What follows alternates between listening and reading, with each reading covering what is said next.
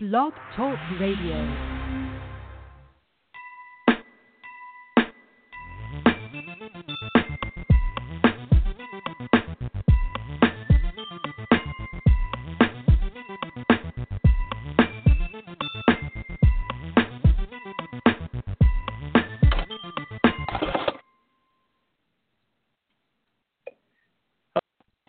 This is Billy Jones, author of the Everyday Folks book series, and as well, of Everyday Folks Radio, sit here on Blog Talk Radio. Today is August 21st, 2016, and I hope you are doing well. I thank you continuously for listening week after week to all the exciting shows that we have provided for you almost the entire year here on Everyday Folks Radio. If anytime you'd like to speak to me or any of my guests during this live broadcast, you may do so by calling 347-539-5372. Again, it's 347-539-5372. And if you'd like to email your questions, comments, or requests, you may do so anytime during this segment as well. Folks with an S, listen at gmail.com. And you can tune in to other exciting programs that we have provided or scheduled to appear here Everyday Folk Radio on my author page at BillyPaulJones.com. That's Billy with a Y, PaulJones.com. There's so much happening right here in the Everyday Folk family. I'd like to share how I've been working so well this show. I have to send a special shout to my dear colleague, Anika S., who is the host to Passion. Her show has truly taken off, and for the past 4 months, she has been working diligently to explore the exciting topic of passion. What makes people passionate about the things they do, who they are, and where they're going. And I'd like to congratulate her on her continued success. She is nearing the 10th episode mark of her segment. This month, the month of August, actually, it's been a really interesting topic. And just yesterday, an exciting show with Narissa Street, who is a story expert and power speaker, and she talks about how to bring your story to light and how to bring stories into marketing and branding of businesses and any other endeavor that you may have. So the segments that we are doing here, we hope that they inspire you. They are not informative. They're not, above all, will entertain you. However, I must say that I'm very privileged to have today's guest with me today. If you haven't had a chance to read the bio that I posted about this extraordinary fellow, now you're going to get a chance to hear it live. Cesar is a former road warrior when gas was 99 cents a gallon, who drove through all 50 states in a one-year road trip for the Travel Channel television network. A type 2 diabetic, Cesar decided to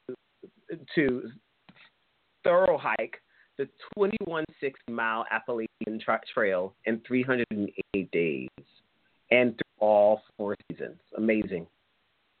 Now addicted to long-distance walking, he has begun his first leg of the 28,000-mile journey, the World Walk for Diabetes, as he attempts to circumnavigate the globe on foot. Filmmaker writer with more than a dozen titles to his resume. Cesar also teaches environmental education at Nature's Classroom and is the lead tour manager for educational field trips. He's an Everglades historian, promotes conservation and the love of nature of this natural wonder by school groups, friends, and families to the park. Far more than a nameless warrior wanderer, Becerra tears on the edge of two worlds, and this is important. As an observer of modern-day life, a believer of the time or clock to a simpler time, he is at the helm of projects that educate, entertain, and inform people about a new approach of living a balanced and a purposeful life. I also say I am proud to call him my brother. I have known him for a good 20 years, and I say brother not only in the spiritual sense, but even most importantly in our fraternal sense. He is a man of Yomocron Delta. And Cesar, it is a pleasure to have you here today on Everyday Folks. How are they? I am great. So happy to be on your show, Billy. And talk about turning back the clock. Just a couple of minutes ago, just getting here, I was really turning back the clock because I was at the mercy of an 8-year-old kid on a on the back of a quad. This is a not any normal kid. Jackson Moling, Robert Is Here's grandson, literally got me to this interview through the back roads of South Dade. I had no idea how hairy and interesting it was. But talk about turning over not just, into time, but my trust into an 8-year-old, which, let's face it, not many 8-year-olds on the back of quads are driving the quad. I wasn't driving the quad. So it's great to be here, and thank you for that great introduction. You're very welcome. And I'd like to share with you what we do every folks. We explore the extraordinary contributions of individuals. Some individuals who may not ever get a chance to be on the covers of magazines or in tabloids of other types or the media. Folks who get a chance, who deserve a chance to be recognized. But we also recognize individuals who are just like yourself, because you seem to lean towards the other side, where you've done so much work that has garnered national recognition, if not attention. And so this moment, I salute you. I thank you for your time. So, see, we're not known each other for a time. I've seen, just like you see in the trajectory, in terms of where I'm going, where I'm coming, and where I think I'm going. But I've also seen your incredible evolution in terms of the incredible work that you're doing. So the first question I have to ask you is one that is the most important. What makes Cesar tick? How do you manage all of these faculties of interest? Well, I think that it really begins with how quickly in my life, thanks to my dear parents, and really subsequently later my siblings have pushed me to be exposed to so much. I mean, my parents started me off on a crazy road trip they did when I was just one. And any 1-year-old, let's face it, is not going to be, taking in everything. But there must have been, by osmosis, going up all the way to New York City. But they stopped in D.C., went to the Smithsonian. I have photos of me on the back of paleontological, whatever, animals in stone. And, I guess museums were a big angle. And growing up in my house, there was always National Geographics. And so that tends to really already push what you think is normal, and that's a great thing for kids. I mean, my sister in just a couple of days is going to have her first child.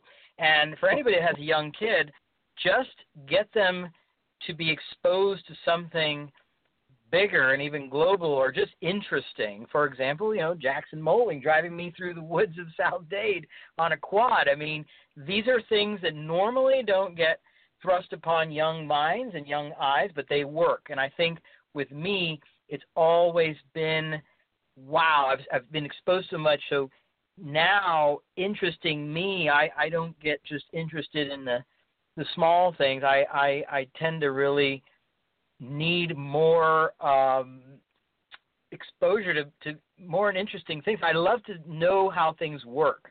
So I think that begins when I'm little.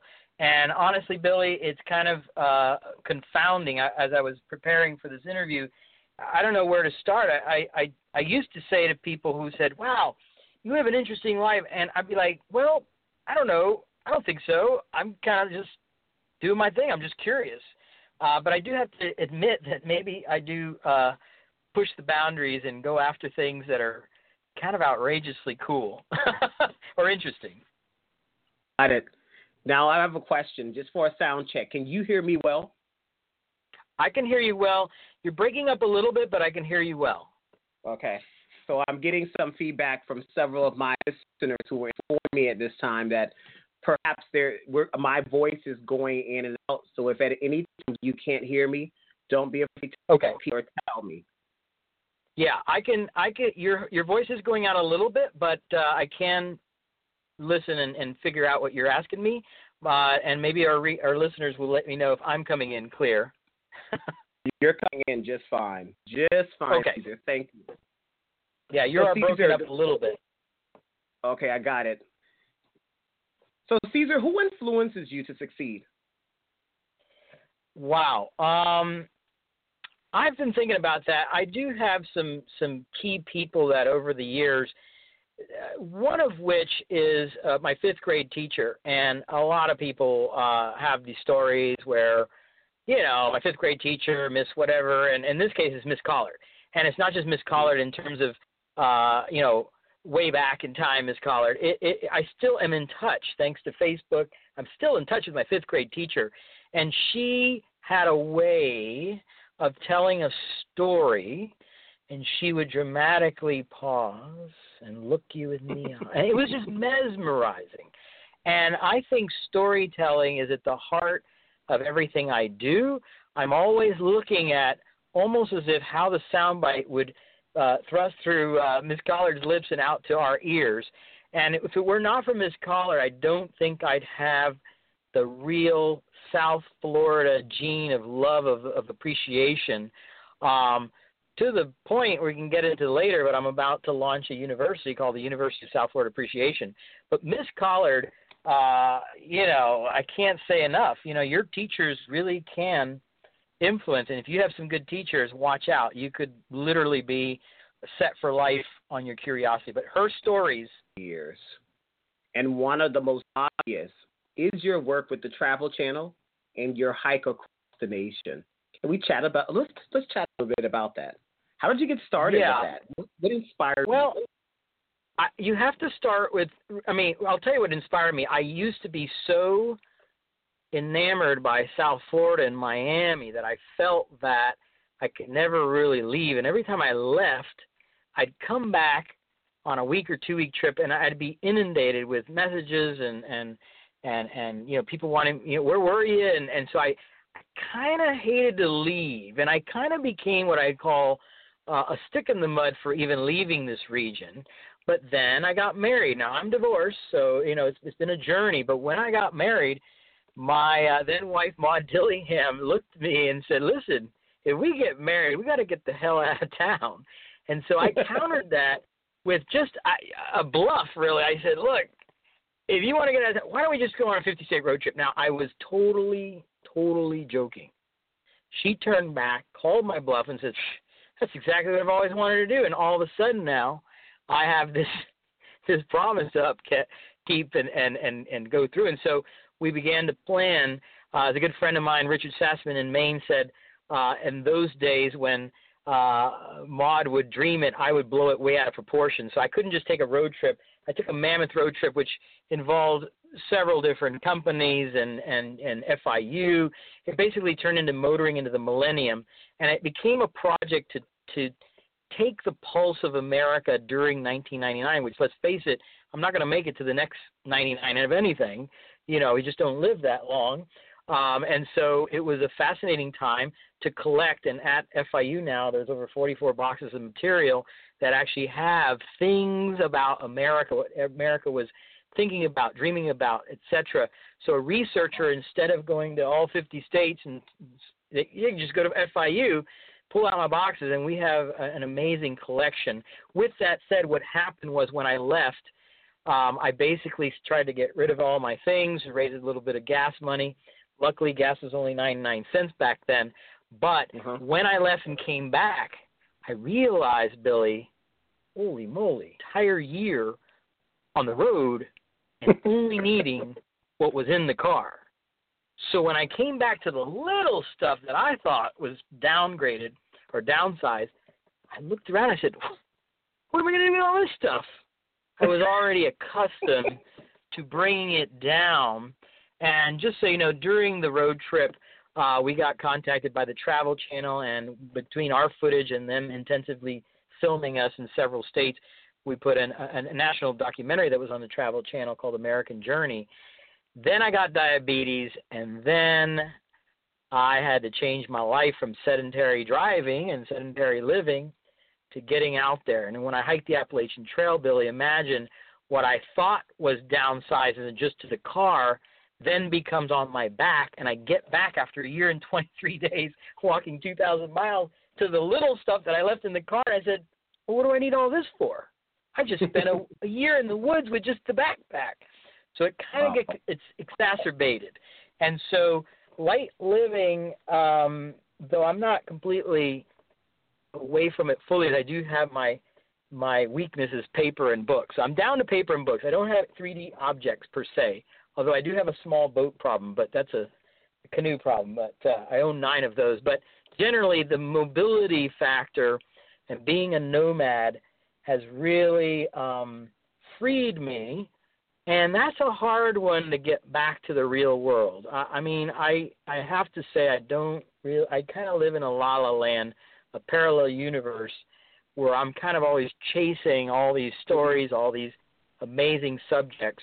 And so, but the road trip was the beginning, really. If South Florida was like the real beginning, when I left South Florida, I really became a different person. And, it's almost, it's like creating a monster.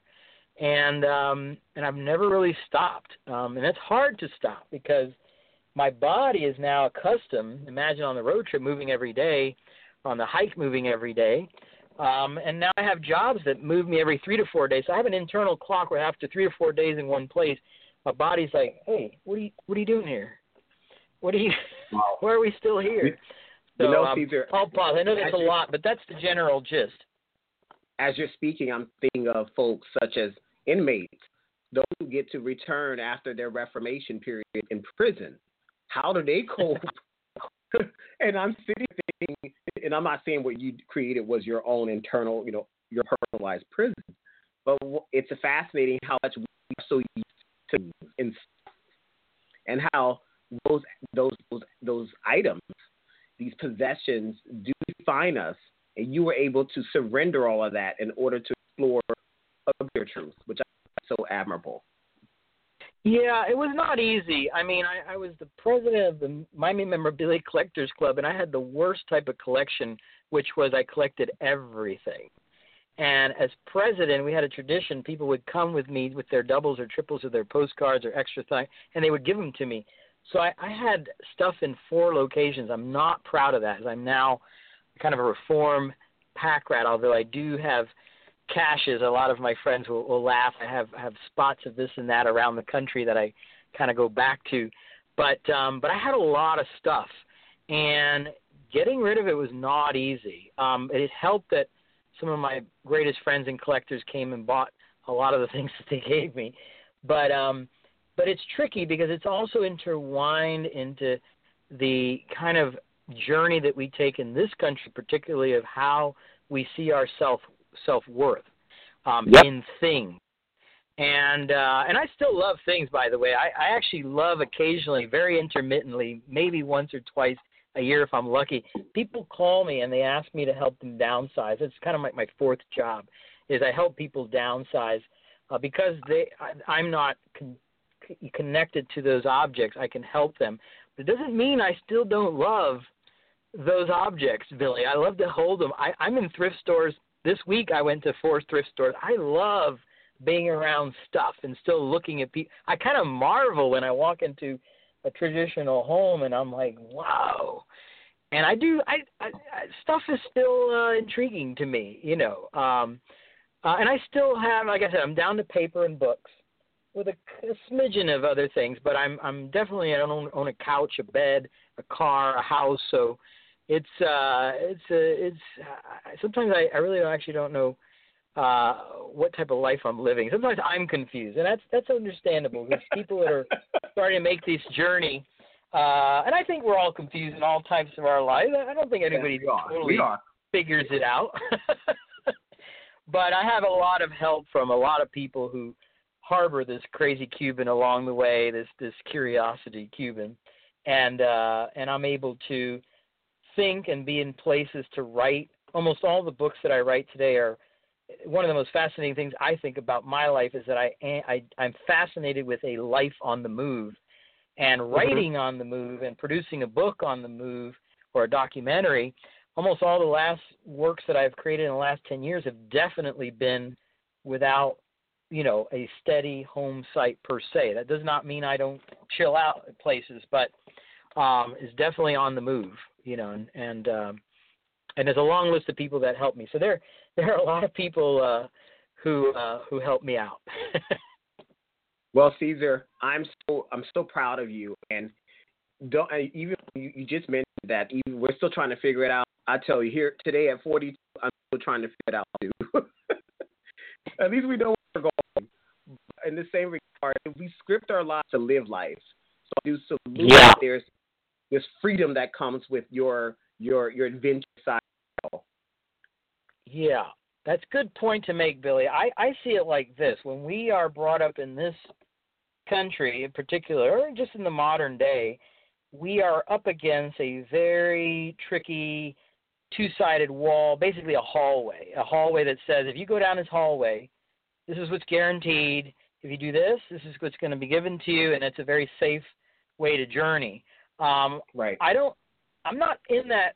I'm not out of that hallway totally. I'm kind of pop in and out. I find little doors on each side of the hallway, get out of the hallway, come back in it. I mean, I don't say that I'm a complete rebel outside of the spectrum of. I actually call it coming back into the matrix for basically bringing into what I like, what I need, money-wise and otherwise, and then stability-wise, to go off and away from that hallway and do some of these things that I do. So it is. We are definitely bombarded with a certain way to live your life. Now, I haven't completely drank that Kool-Aid. I sip at it every now and then. I fight with it. I'd like to even be more rebel. There's people that I know that are completely. I'm fans with it that really have bucked the system per se. So I kind of like work with the system, and I come in and out of it, and I use it, but I'm not always in it. I'm definitely not, bless my parents who shake their head all the time about my future. I'm definitely not on a track that's it's got all the T's, all the dotted I's and crossed T's. I'm freestyling a lot. Well, when I grow up, I wasn't like you. We're listening to the show today, listening to BJ, and I'm here with Cesar Becerra, filmmaker, writer, and historian. If you have questions for him or me, you may call us at 347-539-5372. Again, the call-in number is 347-539-5372. And Cesar, I must tell you, the inbox is pretty flooded, so we're going to get some of those questions now. For those of you who still like questions, comments, or requests, our email address here is everydayfolkslisten@gmail.com. Again, that's everydayfolkslisten@gmail.com. Here's the first question. It's from Mike, Baton Rouge, Louisiana. It's the following. Okay? While you were growing up, when was it that you and your parents first discovered your adventurous spirit? Can you say that one more time, because it is a little bit choppy on this end. No problem. He asked, when you were growing up, when did you and or your parents first discover your adventurous spirit? Okay. Well, that's pretty simple.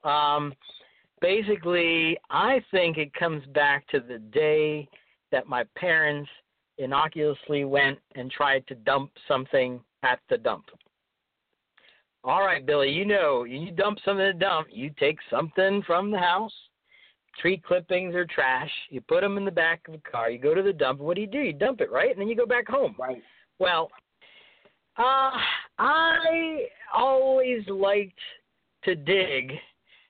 I was like an archaeologist, and it wasn't just to grab cool stuff, but now I look back, and that it really was an adventure. I wanted to know, why would people throw such cool stuff?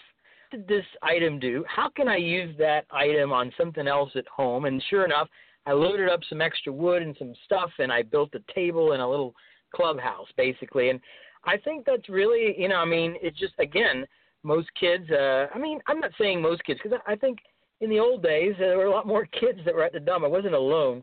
But I think that's where it starts. I just couldn't leave well enough alone. I couldn't enter a sphere and just leave it be. I had to interact with it. And that's the same today. I always want to, I sometimes don't go into a thrift store if I'm too tight for time or if I'm going somewhere, because I can't possibly just run quickly through that thrift store. I got to go slowly. I got to figure things out. I got to bump into cool things. I just went to a thrift store yesterday. I found this great book on the 50 years at Publix, and I want to know. I got to look into it. I found a University of Miami yearbook from 1970, and out it came with me. I found some weird metal grating thing. I don't know what it was. It looked like it wasn't from your typical anything. It looked like it was a pioneer item. So again, I think it starts with that. I think it starts there. But also, Billy, it starts with, this is critical. My mother used to work about a block and a half from her house at Cypress Elementary, and we all, my brother Carlos, my sister Leslie, all went to Cypress. But I believe that they didn't do as much walking as when I was born. I think my mom went pretty much every day when I started going to school, so I walked to and from the house, walk back and forth, walking back and forth. That walking would come later back to bite me into an intrinsic love that I have for moving with on my own 2 feet. I'm even allergic to getting on a power boat. I like canoes. I have 9 canoes. I told you I have a small boat problem. I love powering myself on my own, muscle and on my own 2 feet. And so I think the adventurous spirit has to begin with the fact that I would leave my house, not go into any other technological advance like the automobile, and just move myself from one world to the next. And during that world, I would look around. You would get a different view of our block and on each house and who was on this corner. And we had like a Boo Radley corner, by the way. We did have a house that was just like a serious house. And I never to this day walked in there, and it haunts me. Like, why didn't I just go walk in there? But, that just shows you that adventurous spirit can start with as little as just taking a kid for a walk over and over again. And that definitely had to play into it. Thank you so much. Here's another question for you from Tina right here in Miami, Florida, Cesar. She wants to know, what is the role of historians today? She wants to know what now? What is the role of a historian today? What is the role of a historian today? Yes. Perfect question, by the way. Interesting she should ask that. That's a cool question. It sounds like an easy question, but guess what? The historian of the old days used to go after things that were old. But the historian of today, a lot of the things I'm collecting, and certainly a great, example is when I did the 50-state road trip, I am now collecting things that I'm banking on for the future to be interesting and tell a story. So it's a little bit of a role reversal being a historian today. It's an excellent question. I'm constantly saying, is this item, is this subject, trend going to be important? And I actually, Billy, it's weird, I kind of sometimes even close my eyes and feel the history. Is this moment going to be something that we're going to laugh at because laughter's good? That means, shoot, things have changed. Is this going to be relevant, a particular moment, a quote, an object, a technologic? Man, we're living in the most change, fast-paced. It's insane how quickly things are changing. So I'm actually, I love history. Don't get me wrong. I love looking back. But I'm definitely collecting for the future. Definitely. So I think it is changed. The role of the historian now is to look back and forward. Cesar, you have many successes. What do you feel has been your greatest success? One more time, the last part, I couldn't hear the last part. No problem. What do you feel has been your greatest success of all the things you've accomplished? Wow. I really believe that I was born to write, and I'm coming at writing later in my life. But now I'm hitting this stride where I'm hungry to tell stories, including stories that I'm not hired to even tell. So I'm voraciously living in this odd parallel universe that I have to tell certain stories.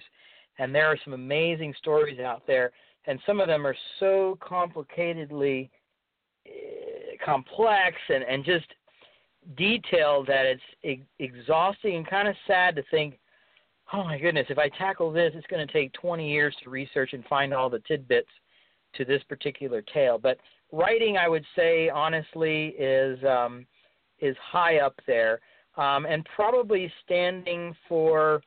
And I've had this happen a few times. People look to me for just a really good example of how to live life differently. and I'm very proud of that.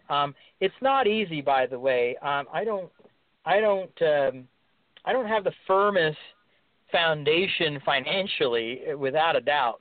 But man, do I live the life of a true millionaire in a way. And also, I have people and places and institutions and family and friends that support me in so many ways that together, and I do want to make this clear, I live my life because of the sacrifice and the time issues that my parents never got to have. I had the luxury of creating the life I live.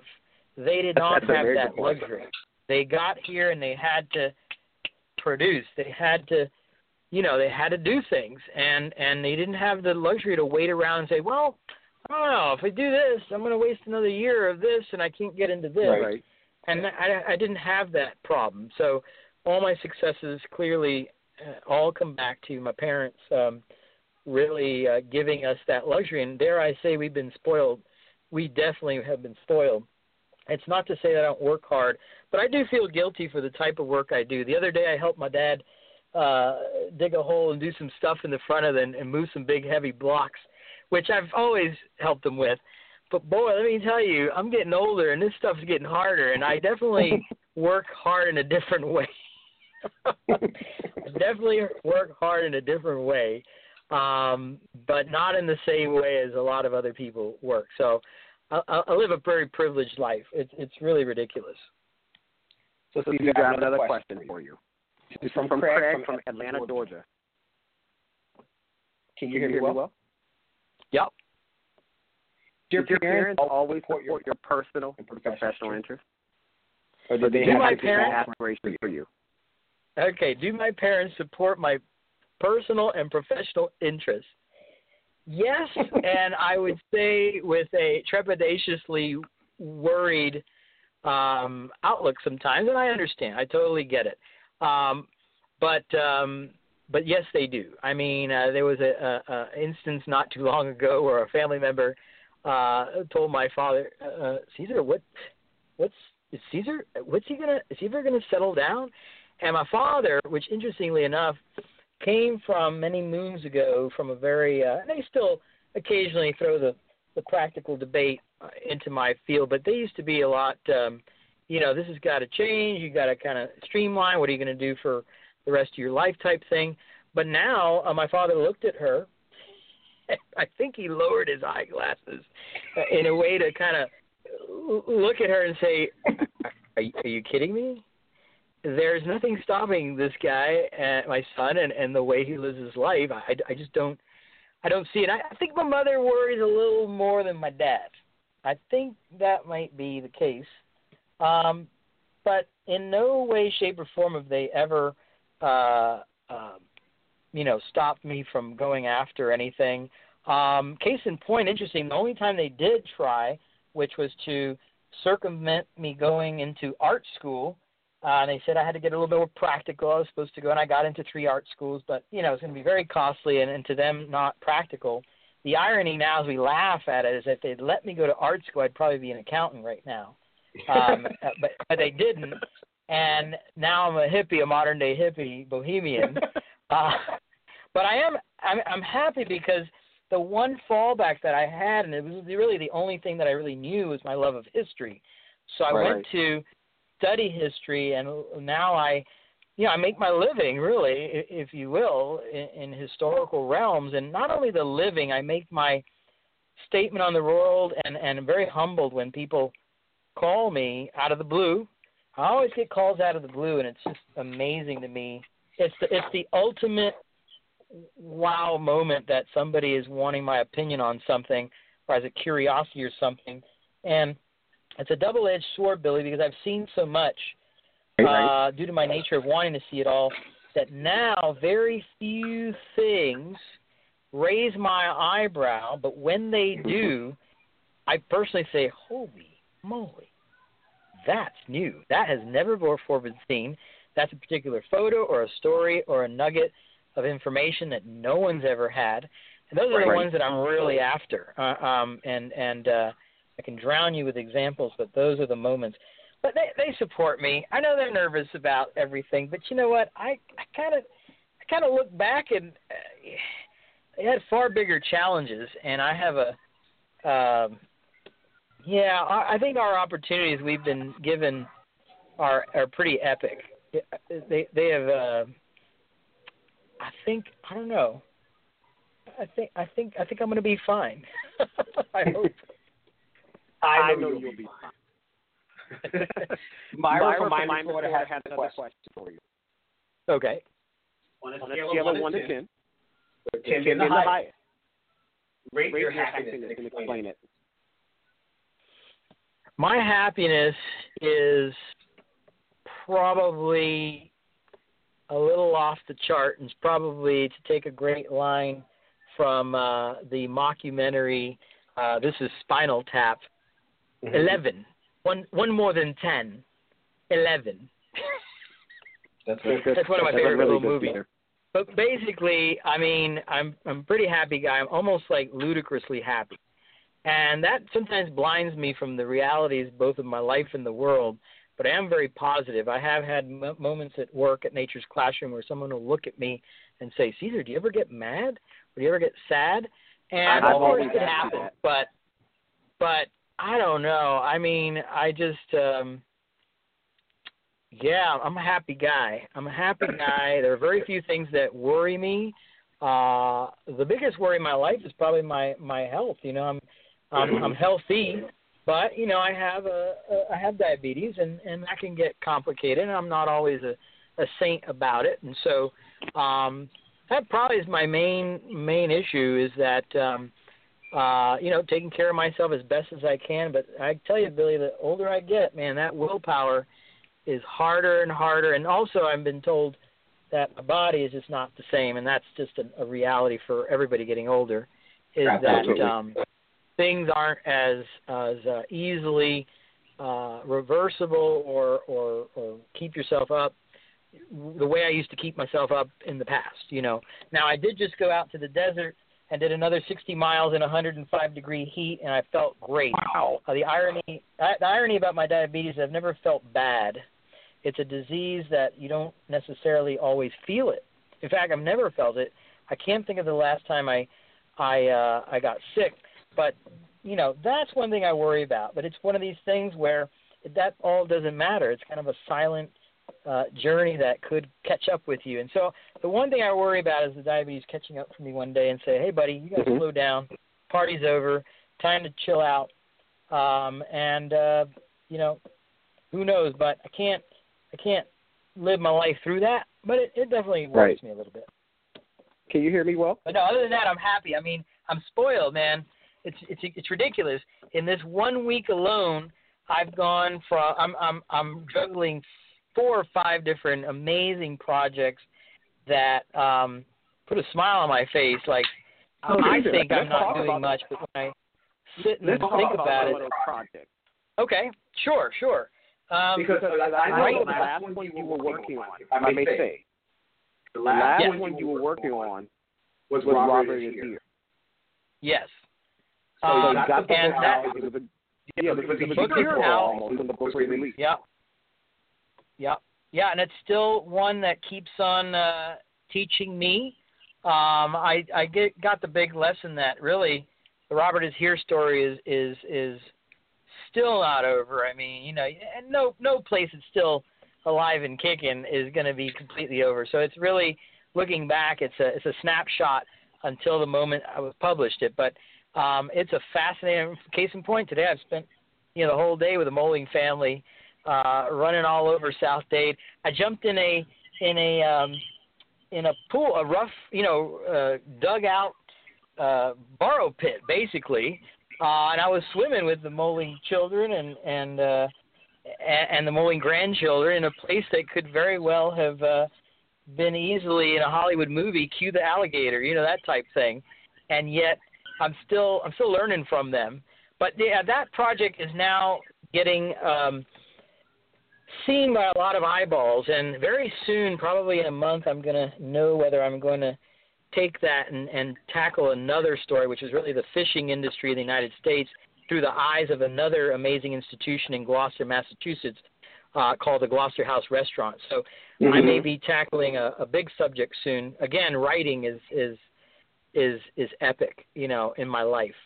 But that's one. And at this very same week, I'm putting the final touches on a press release for a film that my ex-wife and now are finally releasing on our Appalachian Trail hike. And so that has already been received at 2 film festivals and 2 hiker conferences. So we're getting all that readied up. I'm 5 days from going out to Burning Man, which, aside from being a great party and a great release and a great creative charging of my creative juices, is actually very integral in my life. This will be my 8th journey to Burning Man, and it's not just a party, not just play see big art. It's kind of a place to tackle some things about the future. We have 11 principles that if the world were to take on, we would not have any wars. There's a lot of sharing and a lot of helping out one another and a lot of sharing of resources and of leave no trace on an epic scale that even the Army had to study Burning Man, how they would bring 80,000 people to the desert and then leave not one thing behind. Wow. I'm very proud of my involvement there. A lot of things happening, and I could go on, but those are a couple of projects. There's always a project. People chuckle because I probably take on too many, but I have a mantra that states, Billy, that done is good, and I take on projects, and I know I'm a perfectionist, but if I were to leave that as pure perfectionist, I'd never finish any. So I do finish a lot of projects. They are slow. I juggle a lot, but eventually they end. They don't always end at 120% of what I can give it, but I'm that interested in that many things. So Cesar, there's always a project. At one time, you were dressing up as Henry Flagler. Yeah, I still am, actually. I just talked. Yeah. I just left a meeting with the principal and the wonderful STEM teacher, Patty Rodriguez, at Cypress Elementary, at my mom's old alma mater, my alma mater, and they are ready to have Henry Flagler visit not just 1 or 2 classrooms, but I'm actually making 7 presentations to visit the entire school. So I want to do it thoroughly now. I don't want to just hit a couple people. I told them that, listen, it's either the whole school or nothing. And so, I'm taking Henry Flagler on the road. I mean, I do it every year for Everglades National Park, but now I'm learning about Flagler. Late last night at 2 in the morning, I was still reading Tequesta magazine, which is a very rare bird in the historical world, printed by History Miami in the old days. I don't even think it's published anymore.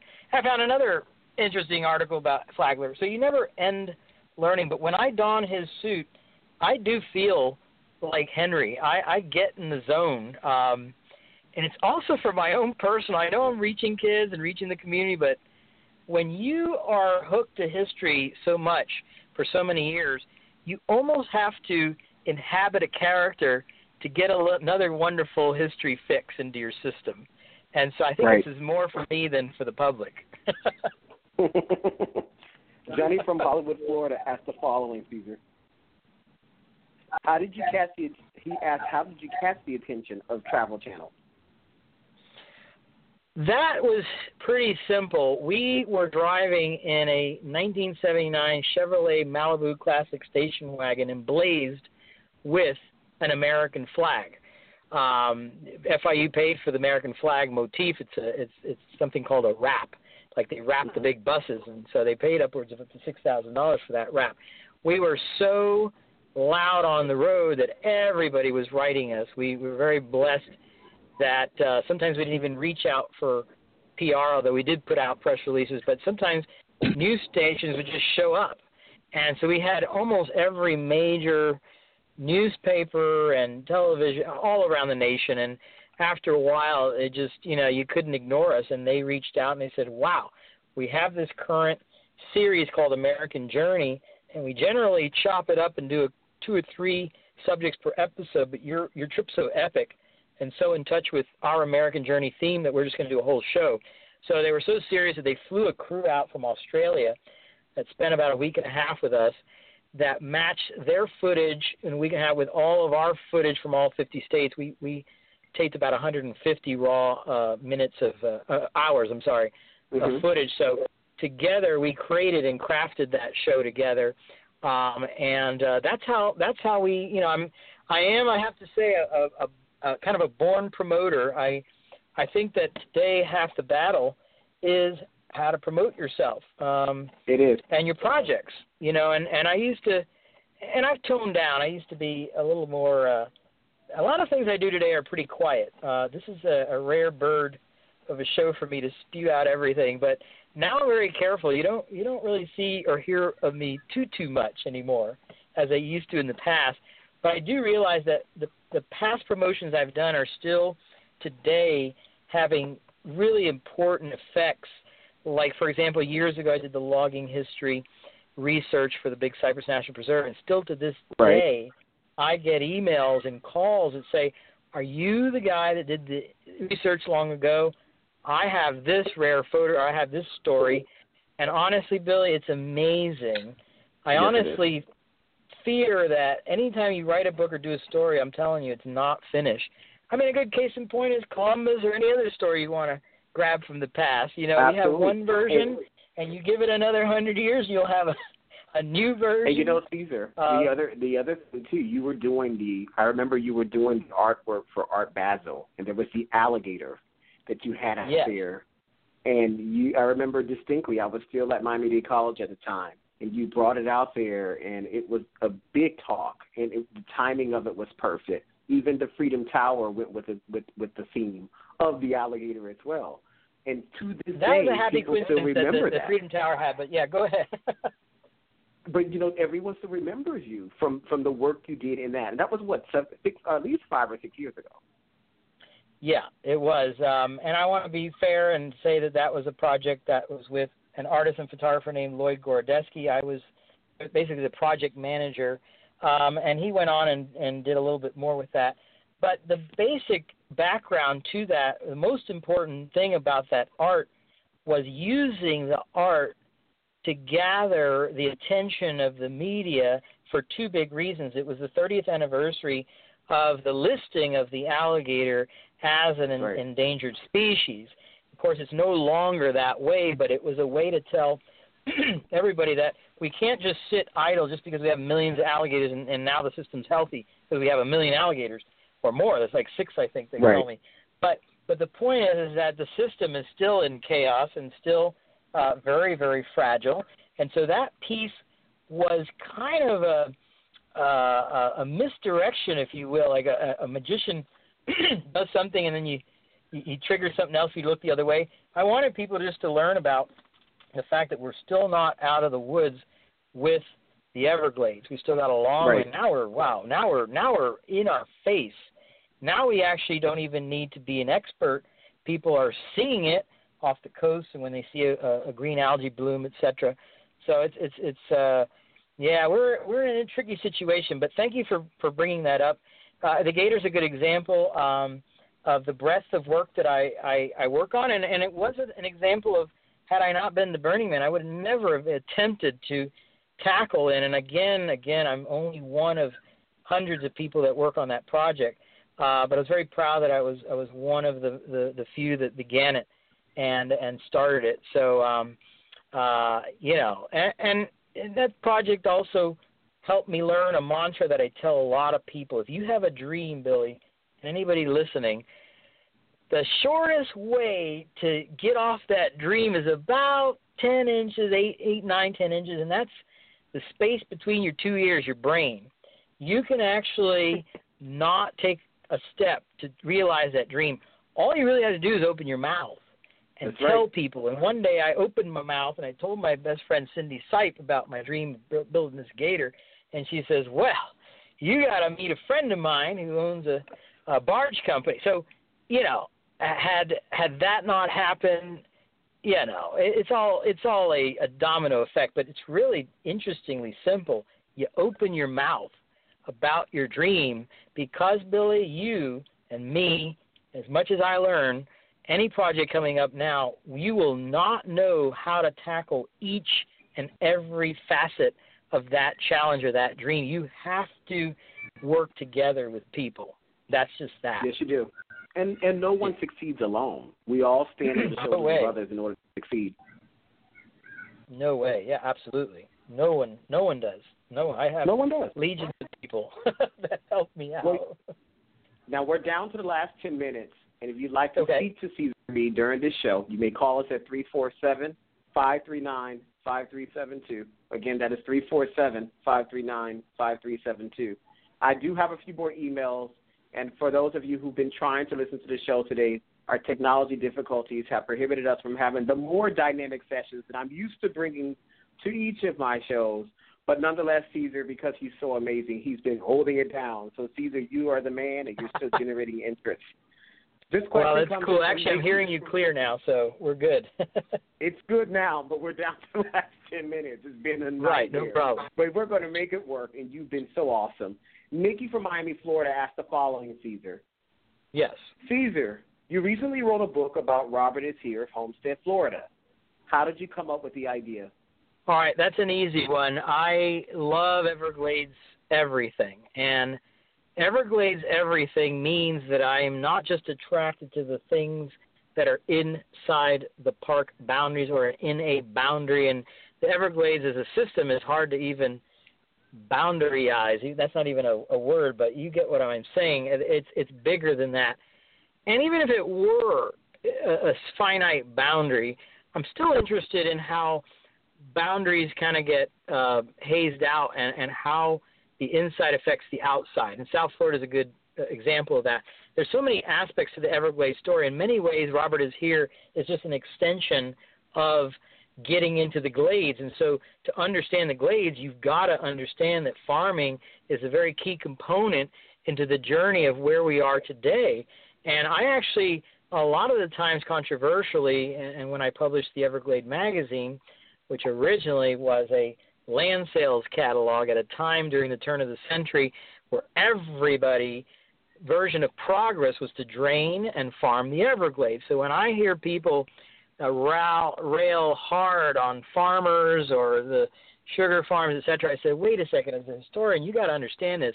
We, the people, a long time ago, all got behind the bandwagon that this is the way it needed to happen, okay? Now, that doesn't mean there were very important environmentalists back then, even then, that were saying this is not good, but to say that it's all their fault is just not right.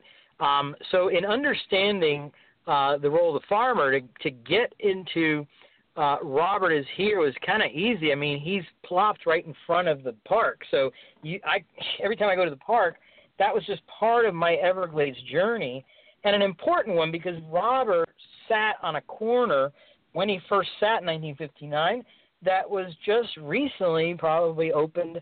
And when I mean that, it used to be a prairie, and then it was not a prairie, and then it was a farm. And around him now, a lot of those farms have turned into development, and they're no longer Everglades nor farmland, but now they're development. We can't reverse things.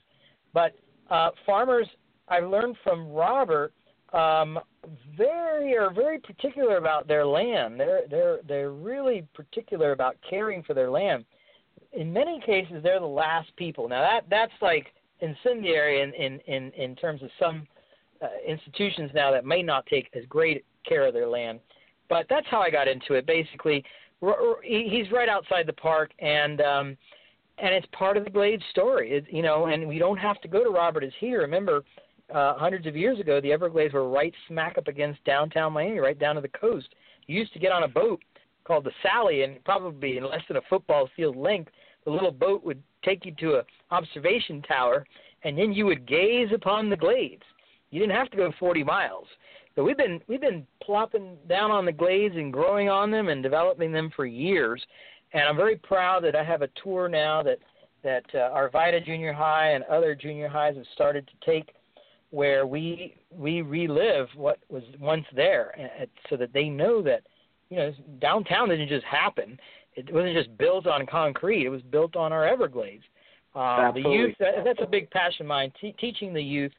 But I try not to drown them, and the tour that I've created for that group or any group that wants to go on a tour is a buffet tour of falling in love with South Florida, which is why I'm very passionate. Coming up is the University of South Florida Appreciation. And, Billy, you know what? In this day and age, I just got to tell you, you can't even think small anymore with the Internet. So I was thinking to myself, well, I can keep lecturing and talking to people, but why not just build a university? Because we can. So I'm building a university, and I made myself president. What the hell? Cesar, I am literally speechless right now. But I'm serious. We're actually building a university in an online presence, but also sharing all the great things that are happening in South Florida. It's not just history, and it's not just, the Glades or Miami history. It's just about everything interesting and cool about South Florida. So there's an amazing friend of mine, Paul Crockett, who writes about Miami every day on Facebook. People love him.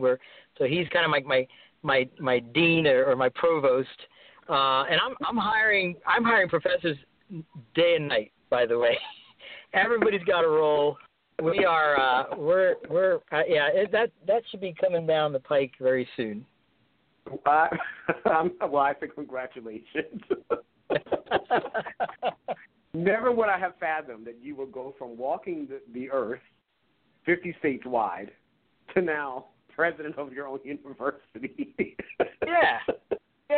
I mean, really. And all jokes aside, I'm very proud of you. That is a great accomplishment. It's good that there's laughter because that's where we're at today. I mean, really, when you talk about things like, Mark Zuckerberg and Facebook that just, initially just started to, who was hot and who was not, and started to get to connect his university, and now he's connecting the world, then you realize, it's just you can't think small anymore. You got to think big, and why not? And education is changing, and I have a philosophy that you can learn. Learning is learning. It doesn't matter where you come from it. I will say this: my university will not charge you for a degree, so there will be no Trump University issues. If you want to join just enjoy and learning, I do plan on handing out a lot of degrees. That's what I want to do. I just want to get people interested in our backyard, and we need more of that, youth in particular, but everybody, all ages. So it's coming up right now. My amazing brother-in-law, Felipe, is head of function. He's creating a website now, and it's going to mimic the Harvard website. Again, I'm not thinking small. I mean, it's crazy, but why think small? Anyway, that's coming. Exactly. Enough. Well, Cesar, I'm so grateful. Our hour is done. I want to thank you so much for your time coming on the show. This is not the end of our conversations. I will have you back under better technology circumstances, and definitely with an update on this university, because I'd love to follow up more and have a more in-depth conversation from a higher ed perspective and what that entails. And if anybody wants to help out or interested in anything I've said today, because I don't do things alone, just email me at takethefuturecamping@gmail.com, takethefuturecamping@gmail.com, or just go to my website and connect with me on Facebook. Just go to planetcesar.com. That's CESAR, planetcesar.com. Thank you so much, Cesar, for being on the show. Thank you, Billy. And thank you, listeners, for listening to another segment of Everyday Folks Radio, BJ Speaks, an interview with Cesar Becerra. For those of you who've been trying to get through, we've been having major technical difficulties today. But rest assured that we're going to work on those kinks and get back to how we do things usually here at Everyday Folks. Until next week at 3 p.m. next Sunday, August 28th, there will be another exciting segment. Do tune in, and also check my author page at billypauljones.com for additional lineups.